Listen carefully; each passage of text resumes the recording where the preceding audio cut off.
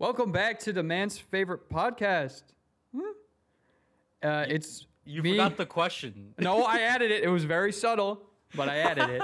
It was very subtle. I added it at the end. Subtle It's humor, me, I like. Cameron, joined by my co-host Kate, who Hey. actually have some special announcement. Kate has just been awarded a prestigious prize. I have? Yes, the Nobel Award for having no taste. Oh. Yes. Yeah. So give it up. Everyone at home, give it up for Kate. Thank you. I think Do I get a speech? no, you don't. You don't. They don't let you.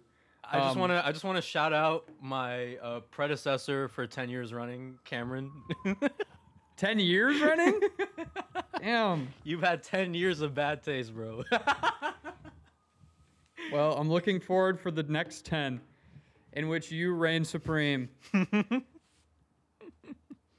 Yeah. I am in my villain arc, to be fair. True. Yeah, you started rating things on Letterboxd again. I did. And you're giving 0 Fs, It's true. right? Is that true? Yes. No. Yeah. That was the reports, at least. You weren't giving a single F, and it looks I don't know what that means. Yeah, no. There.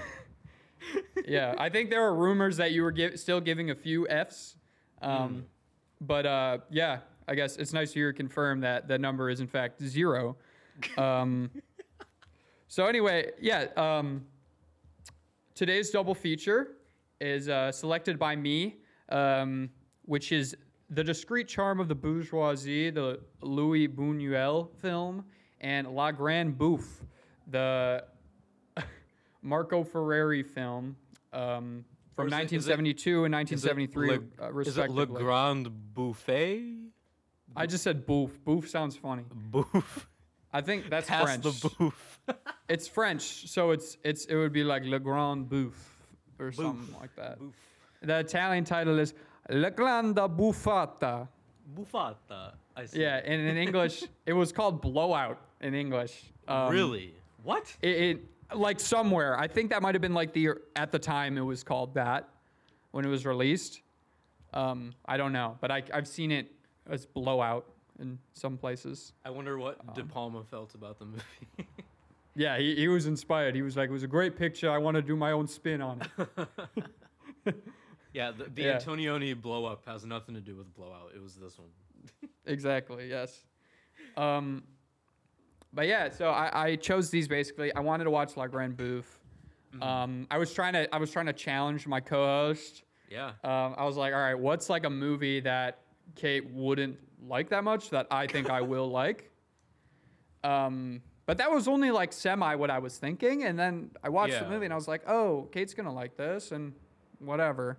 And then I didn't. But yeah, I paired that with The Discreet Charm of the Bourgeoisie because I also hadn't seen this, and it was another film that seemed like kind of like semi like commentary on the bourgeoisie, and also, but primarily had to do with a group of people getting together to eat a meal.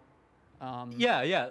That's the thing, you know. In one movie, they get together for the meal and they don't eat, and in the other movie, they get together for the meal and they And eat they way don't- too much. Yeah, they don't stop eating. They don't stop eating. So yeah, in a way, they're like, they're kind of the opposite, but also they have some in common.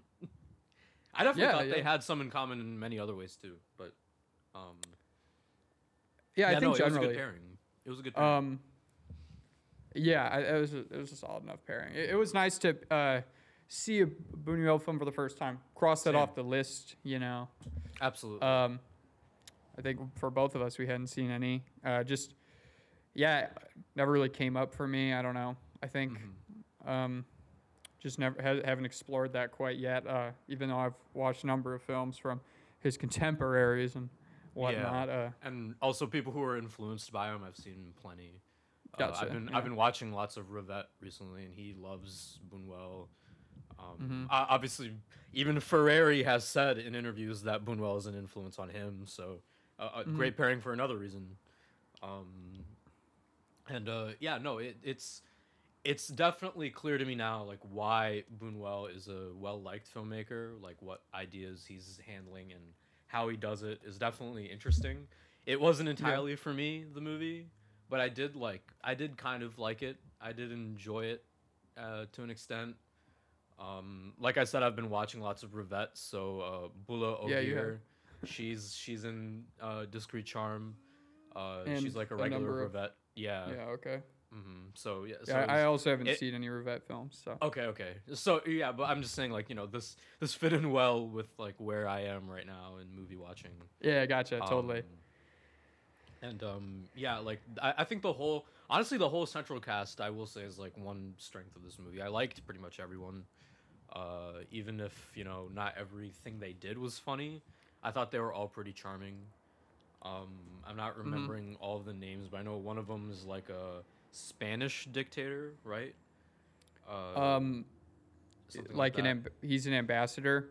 Oh yeah, and he's an ambassador, right? Sorry, Yeah, it's for the fictional Republic of Miranda, which is, I guess, a Latin American country. Okay. Yeah. So yeah, this film is as some might say, a scathing commentary on the bourgeoisie. A deliciously satiric takedown of the rich and powerful. Potential. Yeah. Did I say that or? Yeah, that was your letterbox. Okay, I'm yeah, assuming that you was- got that from somewhere else as like a No, joke. I think I just said that. That was like my Matt Naglia, like, Oh, one-liner. because it's delicious. Yeah, That's okay. That's funny. Yeah. Yeah. I wasn't too into the film, unfortunately. Okay.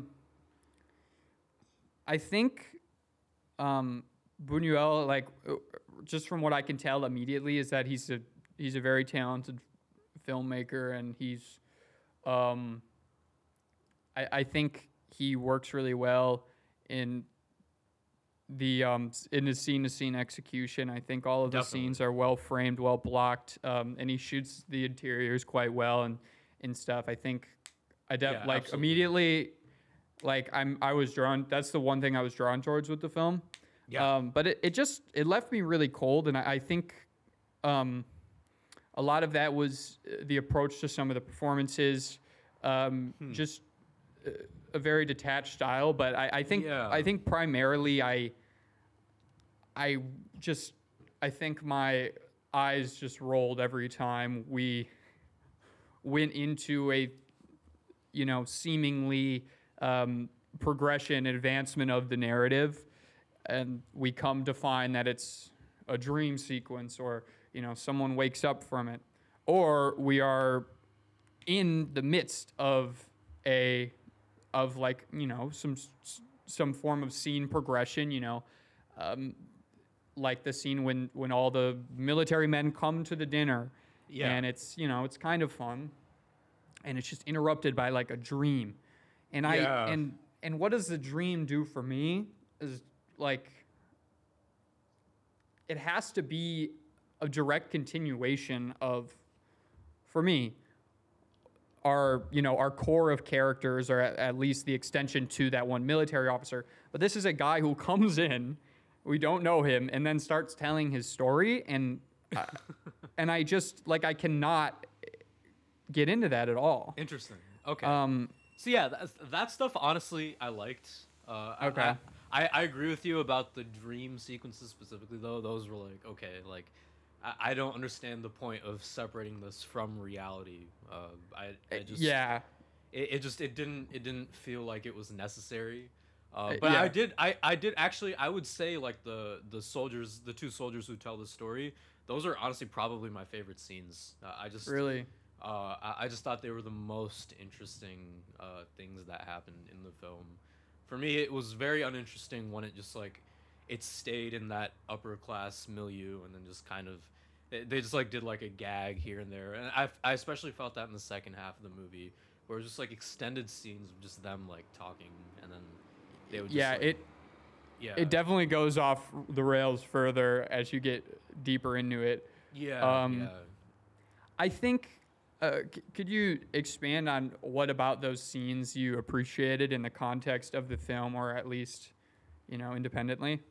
I think because the thing with these kinds of comedies where it's like it's satire, right? It's taking these subjects that we loathe and that we're supposed to loathe, and just kind of watches as they make fools of themselves, which in a way, like, I definitely appreciated early on in the first half.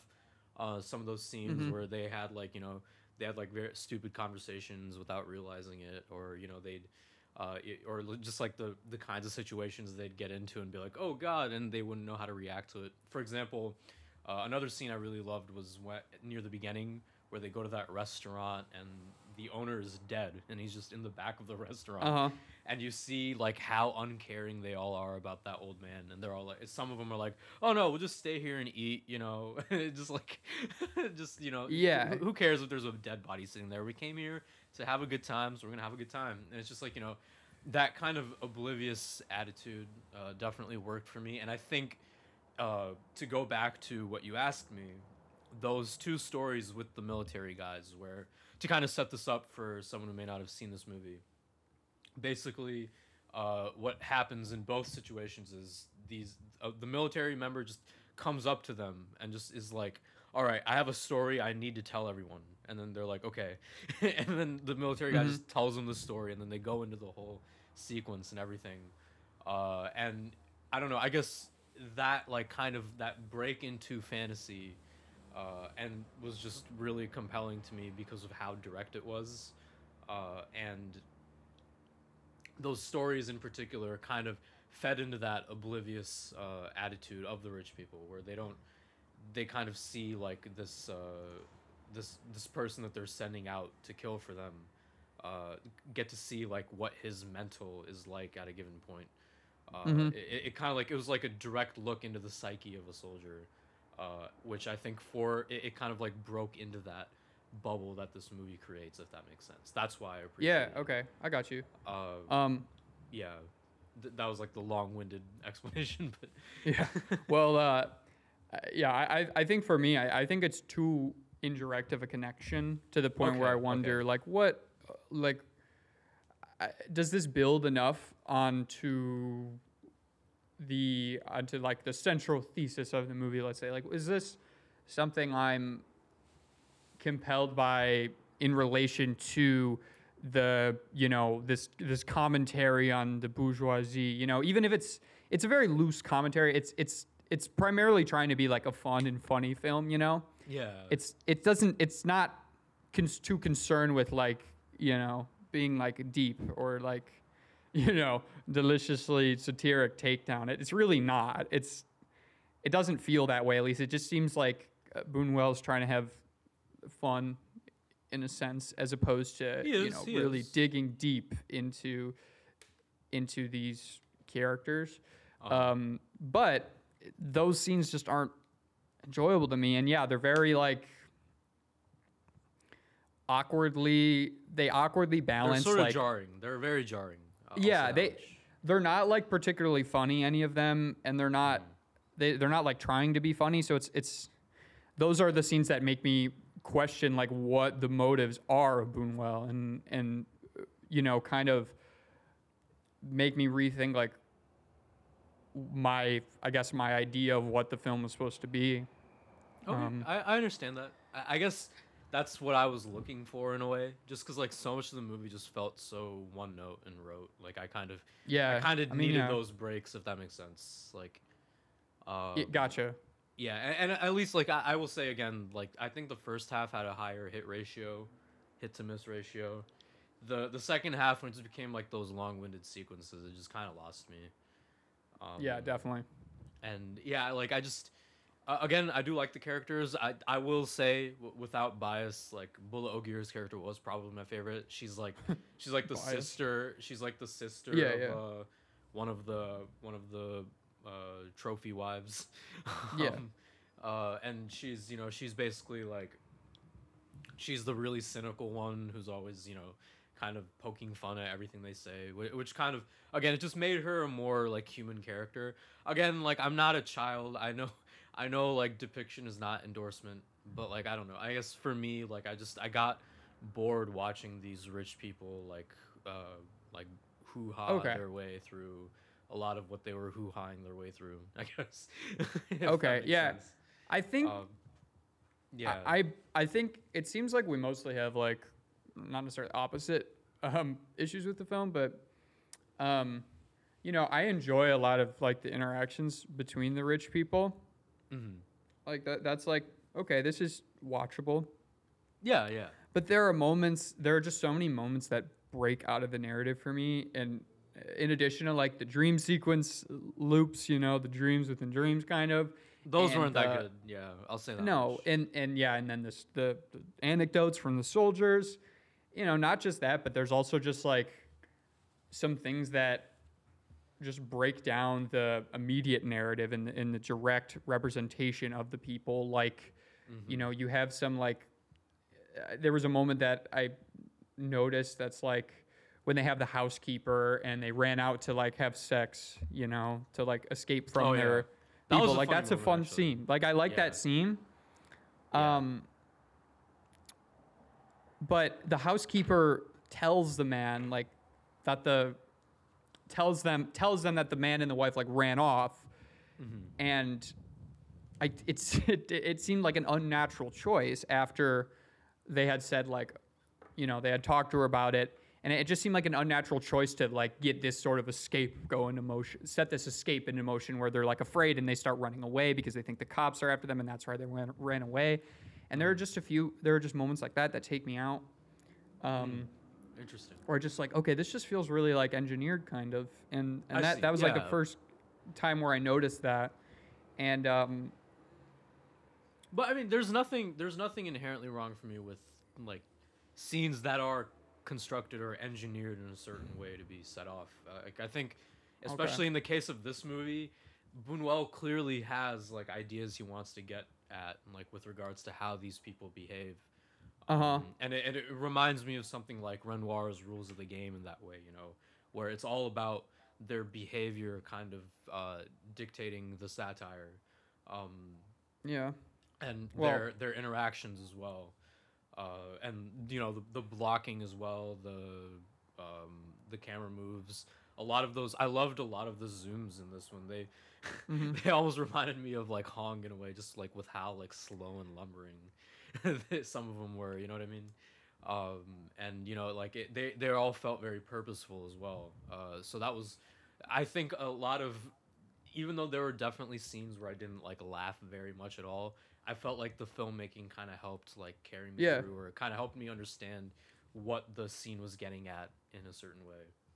yeah, and I will say there's like the fact that near the end, it kind of breaks itself down and reveals itself as kind of like this, basically this potentially entirely dreams, like this entirely dream scenario or false reality, you Yeah, know, and that does benefit those that does retrospectively benefit those moments where I feel like there's some sort of unnatural progression of the narrative sure. that feels deterministic and forceful.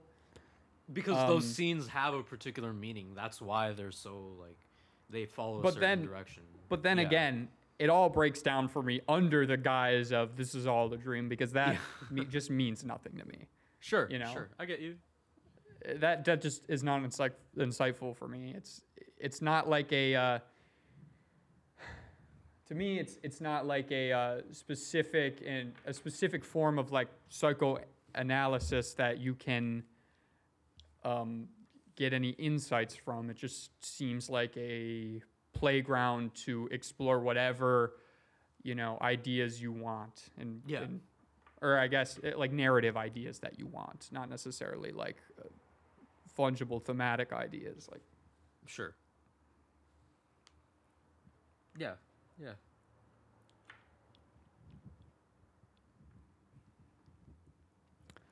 do you have anything you'd like to add about the film?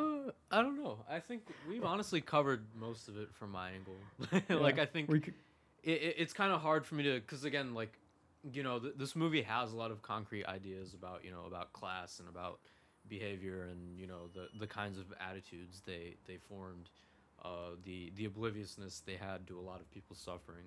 That all comes through, but I kind of just like there aren't too many like notable things that happen that we haven't already talked about, I guess. And I guess I don't know. It just kind of, even though I understand what it's going for in a lot of scenes, it just still feels kind of empty to me. But I hope there's other Buñuels out there that are better, because I do find value in his style, and I think there may be other films of his that I respond to a lot better.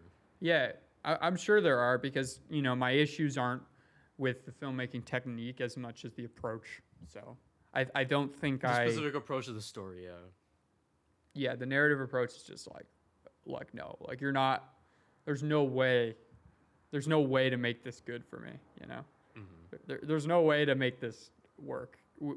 For me, when you're doing this much nesting of dreams, and I mean, maybe there is, but it definitely has to be more familiar and more intertwined with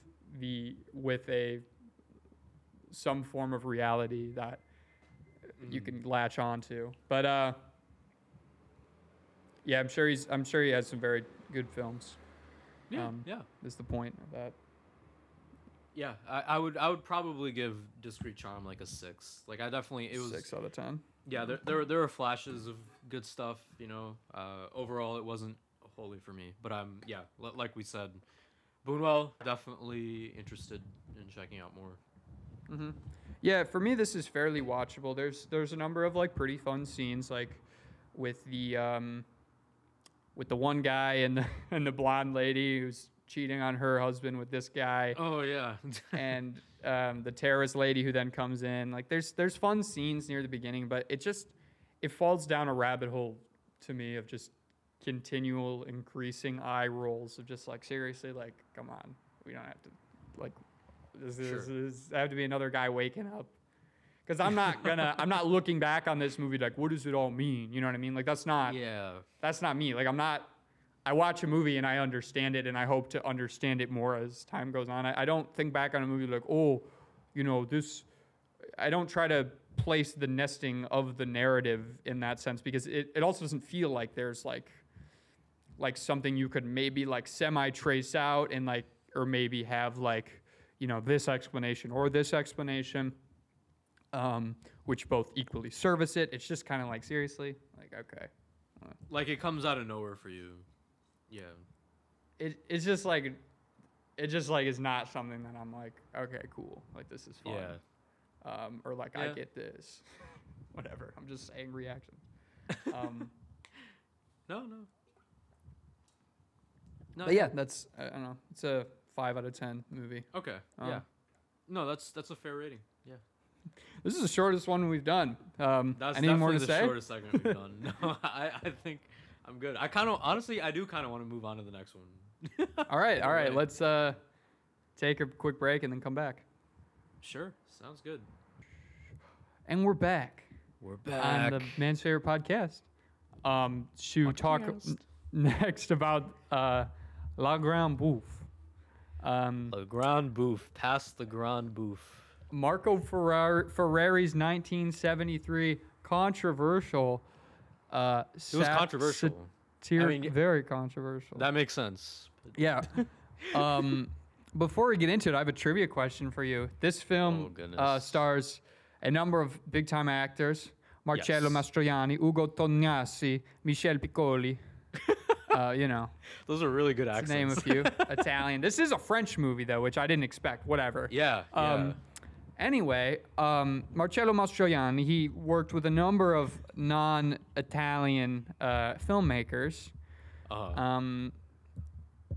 Which of these directors did he never get a chance to work with? Raul Ruiz, Jacques Demy, Claude Chabrol, Roman Polanski, or Manuel de Oliveira? Ooh. Okay.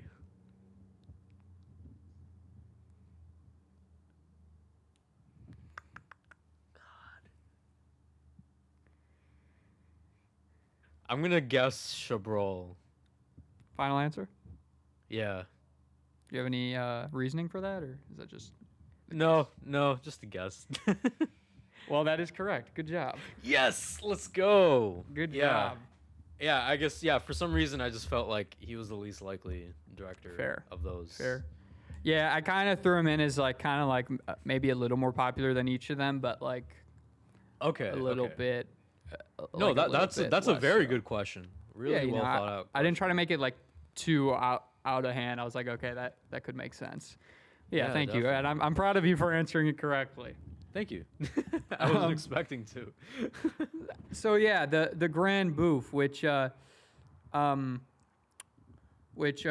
Roger Ebert. I had the booklet. I got the Blu-ray, the Arrow Blu-ray for it, which has some good special features. You have the Arrow Blu-ray. That's awesome. Yeah, it's got a bunch of contemporary pans. Roger Ebert did not like this movie. He thought it was gross, and he says this film, like The Exorcist, which I guess he really likes, has no philosophical meaning behind it. Wow. Which I was like, what the fuck?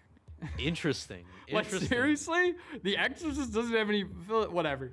What? I'm like, what? That doesn't seem right. That doesn't. No, That's a Roger Ebert take. That's a classic take. The Exorcist 4 stars out of 4, and he says it has zero philosophical meaning behind it. What? Doesn't make any sense. Yeah, whatever, bro. No. So clearly, my point being, so funny. No, the critics didn't get it. The critics didn't get this movie. Yeah. I guess I'm a critic. Yeah, sure. Great film. Yeah, it also has these. It has a couple of clips from like the Cannes press conference and then an interview as well. Oh, and wow. Okay. The press conference is one guy telling him like, this. You say this is a political film because of its commentary on consumerism, and Marco Ferreri, who's this huge Italian guy, a really big Italian guy with like a, what do you call it? One of those beards that's like it's like a lumberjack type of beard where it's just the bottom. It's really hairy, like a chin strap, but a really thick one. Yeah, I get you. And he's like, I never said that it was a political film. I was like, that is a guy. The journalist wrote that on the paper. And that's very interesting. Okay. And he's like, you say this is a commentary on consumerism. And then he's like, yes. And he's like, well, doesn't that mean it has ecological pretensions? And he's like screaming at it. It's so funny. It's just like Cannes press conference. He's like yelling at this guy, and the guy's yelling back. But yeah, and then there's this like TV interview with like a French guy, and and with like 3 of the main actors, no Marcello, and he's like, what? They're talking about the movie, and he's like, this has been called a horror film, and Michel Piccoli's like defending. He's like, it's about affection, it's about friendship, and they're like kind of going into like this, we feel like extra special about this movie because we feel like we had, a lot of creative input on it, because we were all just us working together in house, and then he was like, all right, the interview's like, all right, let's get back to the topic. Were the fart sounds in the movie real, or were those just sound effects? And they're like, what? They're like, they're mere sound effects. It doesn't mean anything. He's like, that's hilarious. And then the next question he had, they're like so annoyed. The next question he asked him is like, that tune you play on the piano in movies is very good. He's like, can you hum that for us? And they're like, no. Like, no, I don't think I have the tune right now. And then one of the guys is like, you want to turn us into some singers? And he's like, well, they're getting so mad at this guy. And he's asking him the dumbest questions. And I'm just like, all right, interview over. The clip ends, yeah. But yeah, jeez. So So yeah, a lot of people who are kind of classifying this movie in ways that Ferreri doesn't want them to be classified, I guess. That's interesting. Yeah, it's definitely like it's a unique piece of art. Like I understand that. It's very hard to like classify. There's a lot of stuff going on in the movie, and I'll give it that much.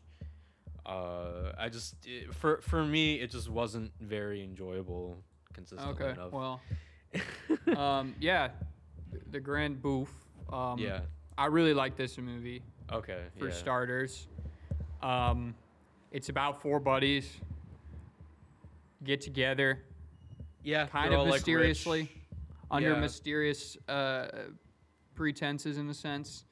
They get Yeah. together at a house and they just keep eating and they keep eating and you know, spoilers, they get they get down into it and you kind of realize they just came here to eat themselves to death Yeah. and that's their plan and that's the mission and you know, there's no going back.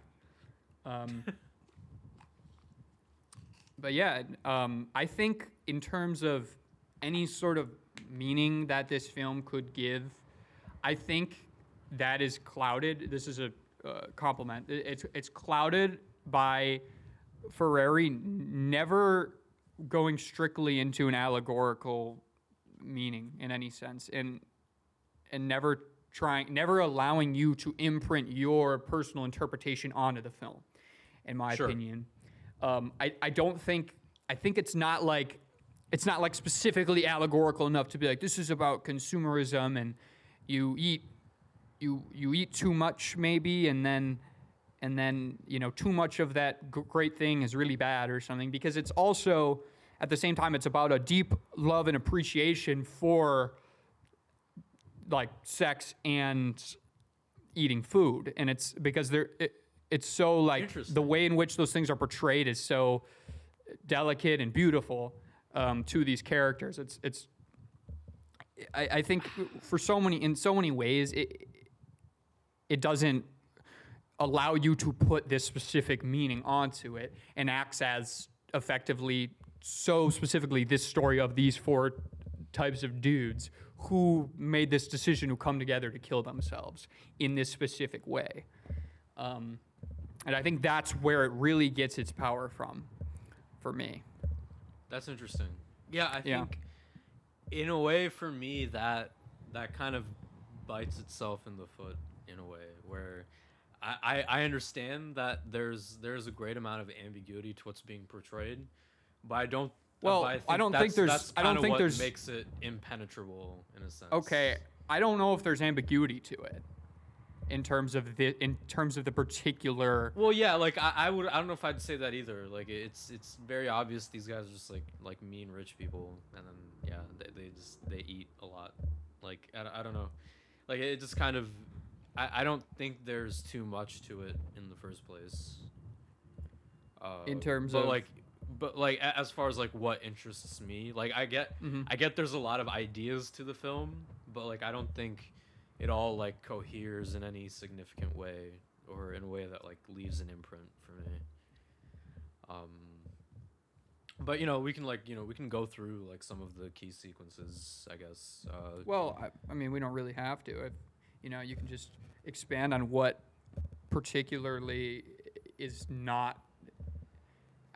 I mean, which aspects of it are particularly not working for you from like the approach to the story or the presentation of the characters or. Yeah, like okay, so one thing I will say is like I thought it's very well shot. I think Ferrari does have like really interesting directing instincts. Like I knew you would like that. Like he said, he's very inspired by Buñuel. I definitely saw. Okay, I didn't say that.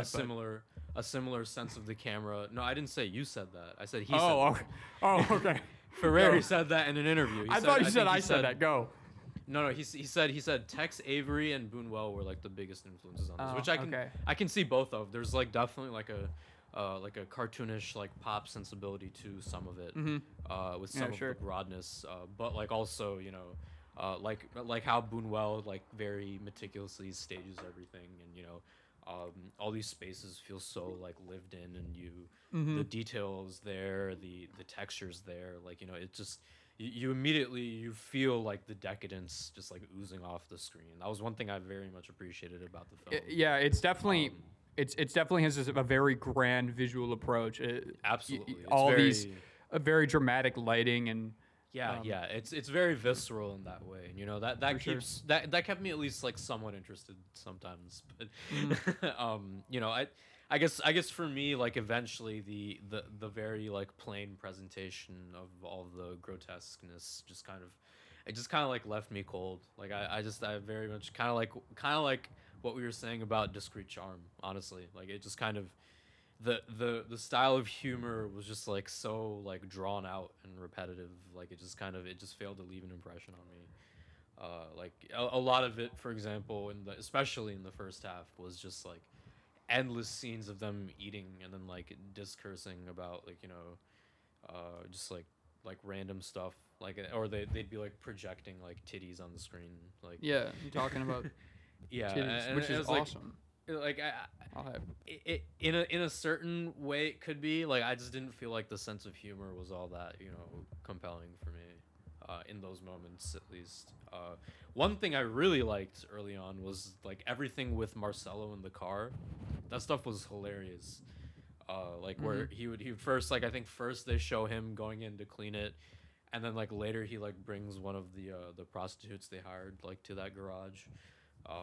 And that scene's hilarious because like he's like feeding her sausage from the car, and he pulls out like a carburetor or something. I forget what it was. Yeah, whatever the. Yeah, and then he like he shoves it. Yeah, a tube. Of yeah, sorts, the tube. And he puts thing. it in her. Yeah. That stuff was really funny. I thought that was a really funny segment. But a lot of the other stuff I thought was like pretty stupid. Like I guess the arrival of that one like red-haired chick who came here for that one guy but just like banged everybody by the end of the night.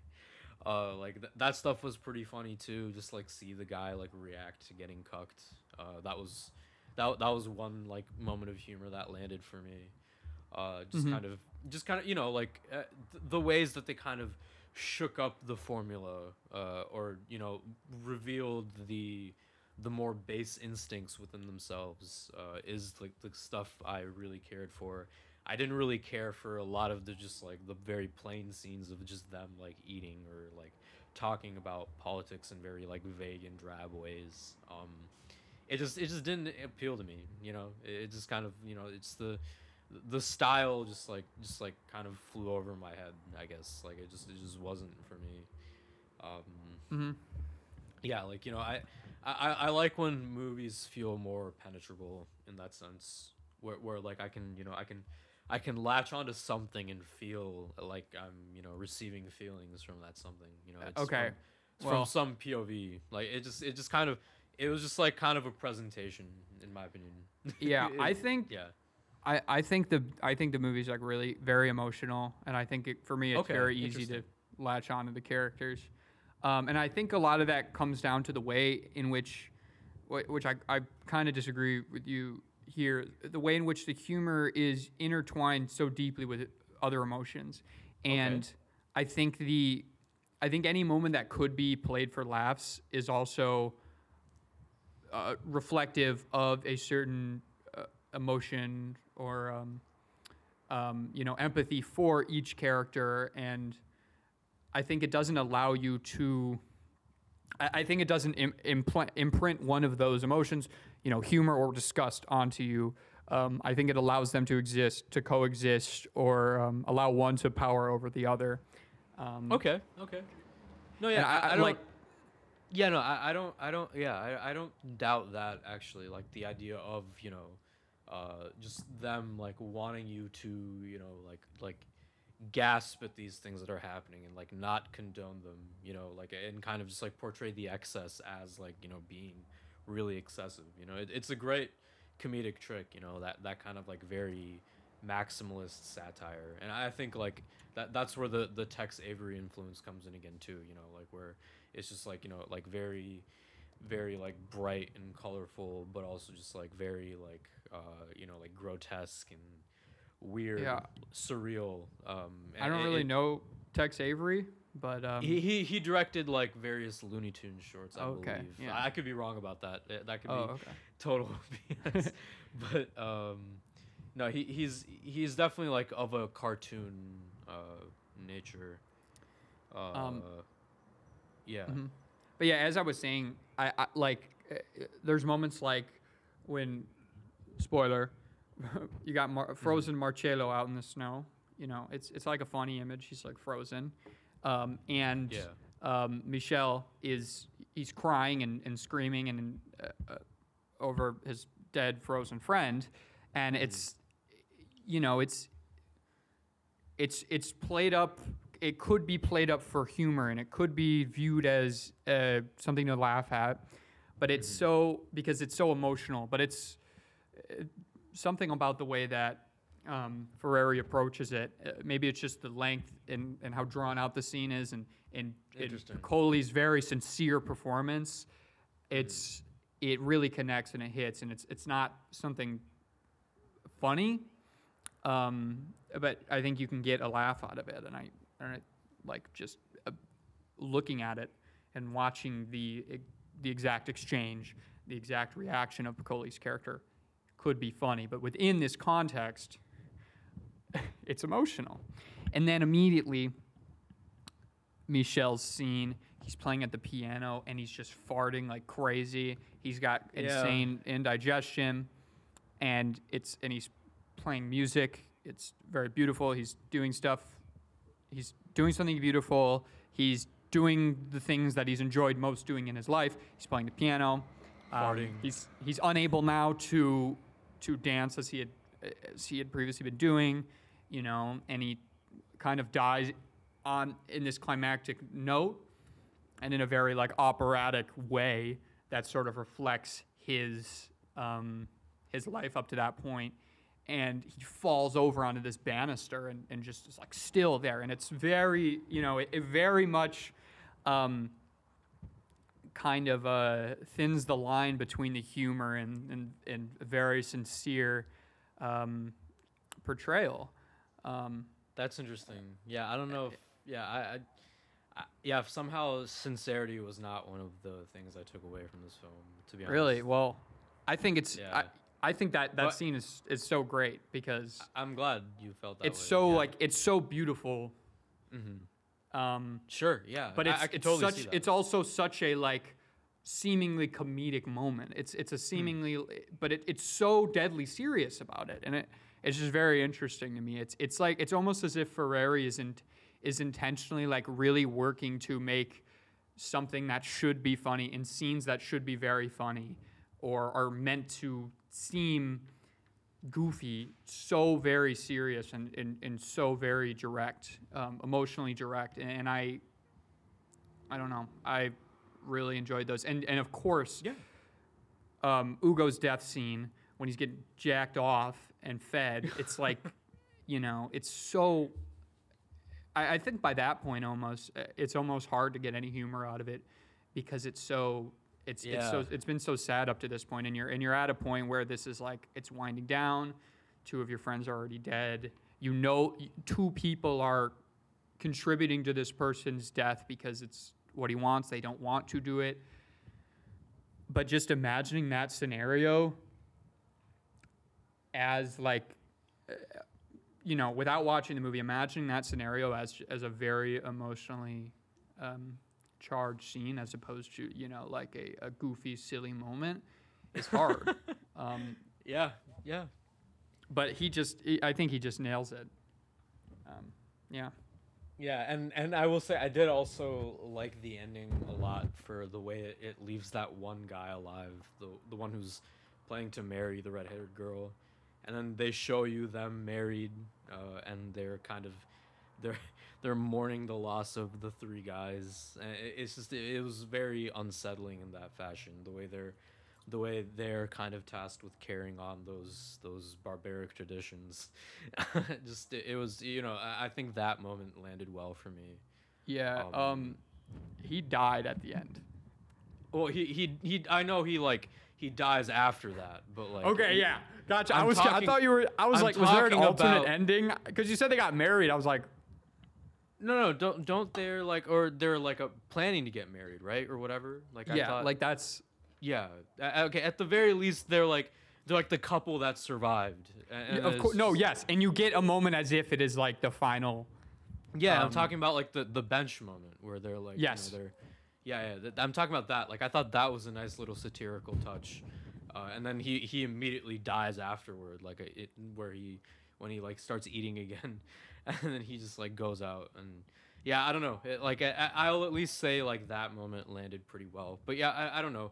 I guess like a lot of those emotional moments just kind of like flew over my head in a way, and just weren't applied in the way I would have liked.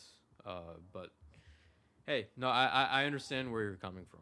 Like it's cool what Ferrari did, and I would also be curious to see other films from him and to see if they connect a bit more, because I think he has good filmmaking instincts. Yeah. I'm definitely in terms of what sets him apart as an artist to me. I'm very intrigued by his like insanely goofy premise, you know, and like super serious approach. Very, you know, raw, empathetic approach. I'm very intrigued by that in terms of how he stands out from other artists. Yeah. Sure. Yeah. No, that makes total sense. Yeah, I think there were definitely some moments that landed in that sense. But yeah, and I'm curious too. Like, like, what do you feel? I'm curious how you feel about like its portrayal of the female characters too. Like, what do you like? I'm sure that could be like a potential criticism too. Is like, you know, they weren't given enough to do or whatever. Yeah. Or like I'm curious like what you felt they represented to you, like what they meant. Yeah, in terms of like ambiguity that you referred to earlier, I think I it's sort of not really considered the female school teacher, who I do think is a fairly like ambiguous figure, and is a little mysterious in her motives and what she exists for. For sure, yeah. And I so think she was done really well in that way too. She was probably my favorite character in the movie, honestly. Yeah, no, and I think that's some of the things that I have reservations with. And I think the prostitutes are something that I was a little bit uncertain of their portrayal and what I guess their intention, Ferrari's intentions were of using them within the story.